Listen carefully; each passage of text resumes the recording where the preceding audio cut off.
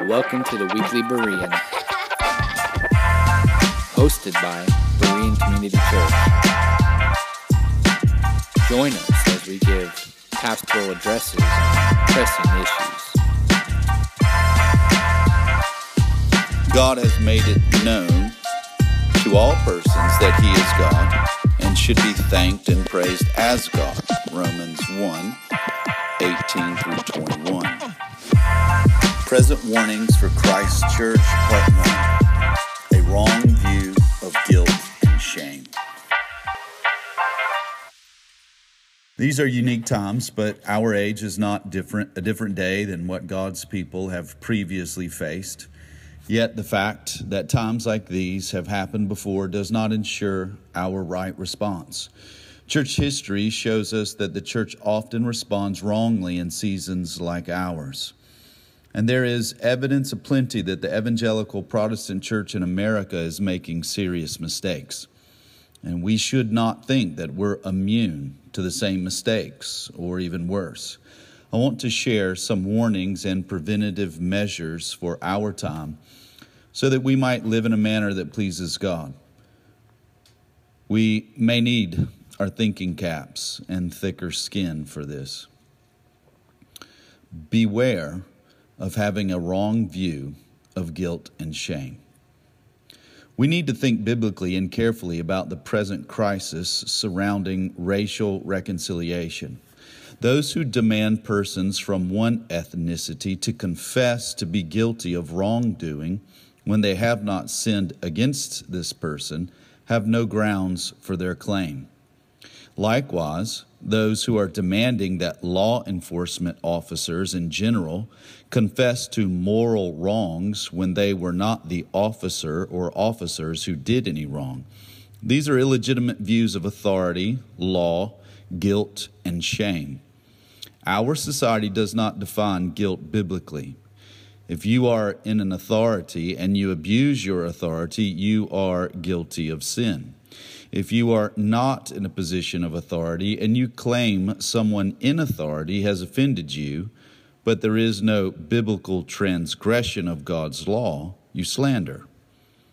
Our society, and probably most of the church, defines sin by our feelings of guilt and shame and not transgressing God's law. Yet, we must understand guilt clearly and discern its presence and absence. Guilt is violating God's law. We can be guilty before a secular law and be called a transgressor of that society's civil law. Say if our nation passed a law forbidding pastors to preach that sexual immorality was evil, and faithful pastors continued to preach the truth of God's word and disobeyed the state, they would be guiltless before God and guilty before the state. God has made it known to all persons that He is God and should be thanked and praised as God. Romans 1:18 through 21. God's express commandments have come to Israel and to the church through the Old and New Testaments, and violating His law is sin. Thus, all sin is law-breaking, a violation of God's law. Romans 2:12 through 16. Likewise, if we do not break God's law, we have not sinned.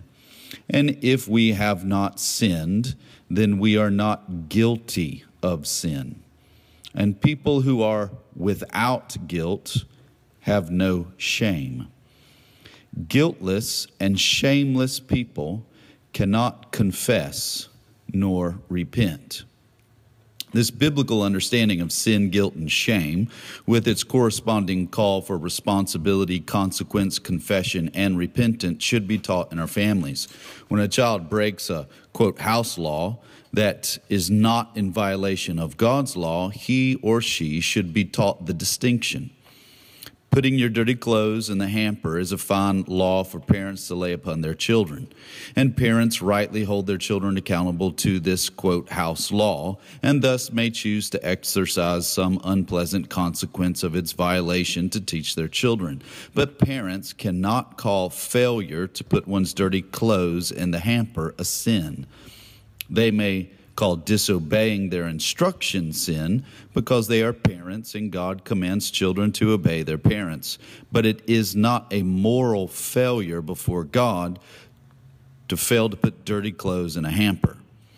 Christ died for the ungodly children and ungodly parents who do not obey God's commands. He did not die to atone for breaking our homemade laws. One question you need to have in your mind as you hear the calls for justice and reconciliation is, by whose standard or whose authority manifest in a law code is this guilt and shame coming from? Is this God's law? Is this due to a transgression of God's law that makes one guilty? The short answer is that those calling for reconciliation that does not call transgression sin by God's standard, which is revealed in his word, make false accusations, for they do not stand on the law of God. God's law gives commandments. Sin violates his commandments. The proof of guilt is in the commandment broken. Thus, sin is able to be named with biblical names: envy, covetousness, murder, lying, every time. The guilty are able to be called guilty by their specific transgression. If you are guilty of breaking God's law, then you have sinned. You need to confess your sin to God in contrition and humility before him. You need to turn away from your sin, forsaking it and hating it. You must take the corresponding obedience that comes with repentance. You need to receive Christ's sin-atoning sacrifice, not grovel in your prideful misery of self-righteousness. You must receive the gift of forgiveness because God is gracious and he is being gracious to you. You need to go to those whom you have sinned against, asking them for mercy. But if you're not truly guilty, you cannot say or act like you are guilty. You cannot confess any sin. You cannot submit your conscience to a false authority, one that is not God's authority. You cannot let another person have the position that only God through his word is to have. If you do, you've sinned against God and you have become a slave to man, and you are not a slave to God. False guilt in households begets false guilt in the street. What's taking place in the streets of our society should not surprise us, for it takes place in our homes. This is a timeless pattern. What happens in the home eventually comes to roost in society. Much of what we see in the streets derives from the absence of fathers, literally or practically. Families often leverage false guilt to satisfy their selfish, unlawful desires. Husbands, Christian husbands even, will apologize and even ask forgiveness from their wives for something that they did not do or for something that is not sin, because it is expedient for their desires in the relationship. For the sake of, quote, peace, the husband bows to claim he was sinfully insensitive. Wives, yes, even Christian wives, will also do the same. Parents, even Christian parents, do the same for their children, and their children learn the game easily and quickly. When someone is, quote, offended, or even feels, quote, offended, that is sufficient grounds to judge the accused one of the supposed wrong. But in reality, the law and its relative authority isn't God and his law. It is only the person who feels offended.